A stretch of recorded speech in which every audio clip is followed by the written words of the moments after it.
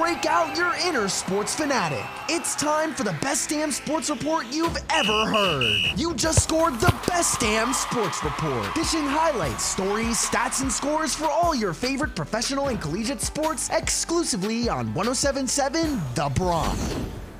This is Zach Jones, and welcome to the Best Damn Sports Report on 107.7 The Bronx. Ranked the 7th best college radio station in the country by the Princeton Review, and a 2023 nominee for a National Association of Broadcasters Marconi Radio Award for College Radio Station of the Year. The Best Damn Sports Report is underwritten by B2 Bistro and Bar in Bayville, North Brunswick, Point Pleasant, Red Bank, and Toms River. To begin, the Mets had a crushing victory over the Diamondbacks on Thursday when Kodai Senga tossed a masterful 6 innings and 10 strikeouts as he brings his ERA down to 2.95 and remains in the race for the Rookie of the Year and might even suggest NL Cy Young votes. Yet, the Mets jumped all over Merrill Kelly as Brendan Nimmo and Pete Alonso both had big 2-run doubles to give Senga a 4-0 lead through 5 innings. After that, Jeff McNeil cranked a 2-run home run that solidified this game for the Mets. Now McNeil lofts one deep to right. Back goes Carroll. Back near the wall, and it's out of here!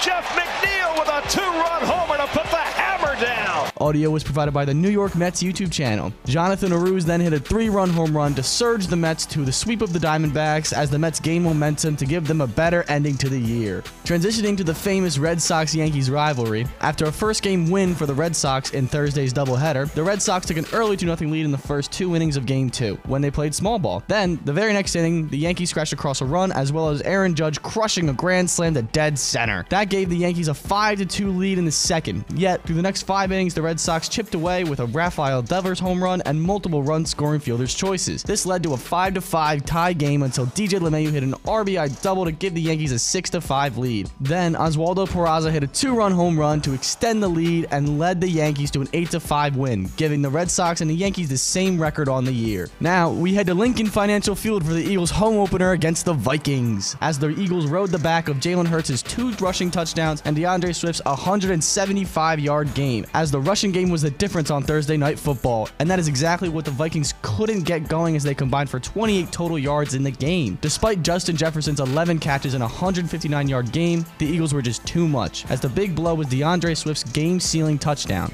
To the outside, and then to the inside. Touchdown, Swift. Audio provided by the NFL YouTube channel. The Eagles now improved to 2-0 as it is apparent this will be the same team we saw in the Super Bowl last year. The Best Damn Sports Report on 107.7 The Bronx, winner of a 2023 Intercollegiate Broadcasting Systems Media Award for Best College Radio Station and a 2023 nominee for an NAB Marconi Radio Award for College Radio Station of the Year, is underwritten by B2 Bistro and Bar, where fresh local meets casual cool. For more information and to view their menu, it's b2bistro.com.